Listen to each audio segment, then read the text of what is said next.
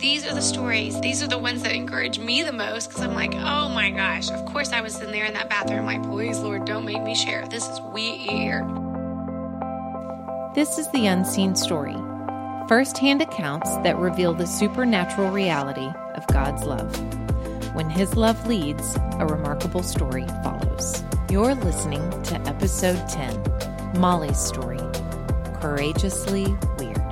This is a voicemail from our friend Molly. We liked it so much we thought we would share. Okay, hello, good morning. I don't have much margin today, and my dishwasher just went out, and the community group's coming over tonight, so we're serving dinner for everybody, and I didn't plan on that. So anyway, I have less margin than I thought.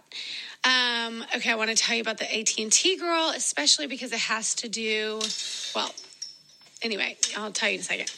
Okay, so AT&T girl was at my house for like 6 hours one day. I was like, oh my gosh. At the end, towards the end, I just thought, you know what, Lord, I want to encourage her. I don't know anything about her. And I just thought, okay, Lord, what if I asked you? So I sat down and felt like He gave me a picture of her. Wasn't super confident in the picture, but I just was like, okay, Lord, I know I need to share this with her, but I do not want to. This is so embarrassing. Please. I was like begging Him to not have to share this picture.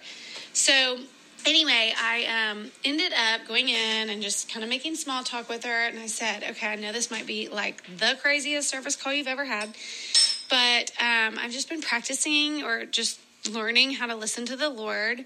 And I feel like maybe He might have told me something about you. And I just wanted to know if you'd be open to hearing it. And so she was like, well, yeah.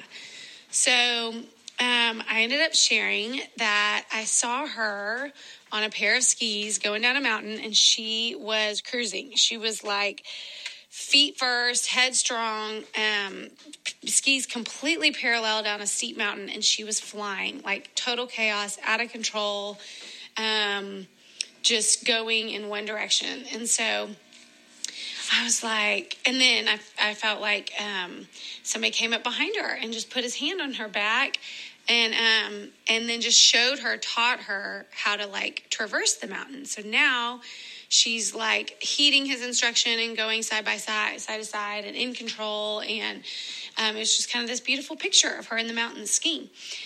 So I told her this, and she immediately burst into tears. And she goes, I know exactly what that is. And I was like, oh my gosh, okay. Well, I feel like perhaps this picture is a picture of you, and you're kind of going headstrong somewhere, down a certain path, and it's chaotic and you're out of control. And I just got a sense that perhaps that it's just like the Lord wants to come up from behind you and just be your instructor and counsel you and lead you and guide you in a way that you haven't seen Him lead and guide before. And so anyway, so then she's just like crying, and it turns out that she's 26-year-old, single mom, has a 3-year-old autistic son. And she has been not able to get him any health care and any like therapy or anything for his disabilities and stuff. So the one place that she thought of, or that she found out could take, and insurance and everything, was all the way up in Illinois. So she was about to leave her whole family and everything she knows in Dallas and just trek her and her son up to Illinois. And so she said, I just feel like God's telling me that I need to ask Him what I should do. And I was like, yes. So can I pray for you? And I ended up praying with her, and I'm crying. She's crying. We pray for healing over her son. And anyway, she was super sweet and just like, this is the best service call ever, which was just nice. You don't always get like kind of feedback, like somebody's thankful or appreciative for your crazy visions. I gave her a Jesus Calling book. And anyway, fast forward about 5 days later, I'm sitting with Denny, and I'm talking to her, and I'm telling her this story.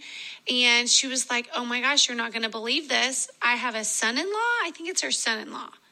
Or I have a daughter. I don't know. Molly Russell. Maybe you know her. She started the Huckleberry Foundation. It helps support moms who need help with their disabled kids. So what the what?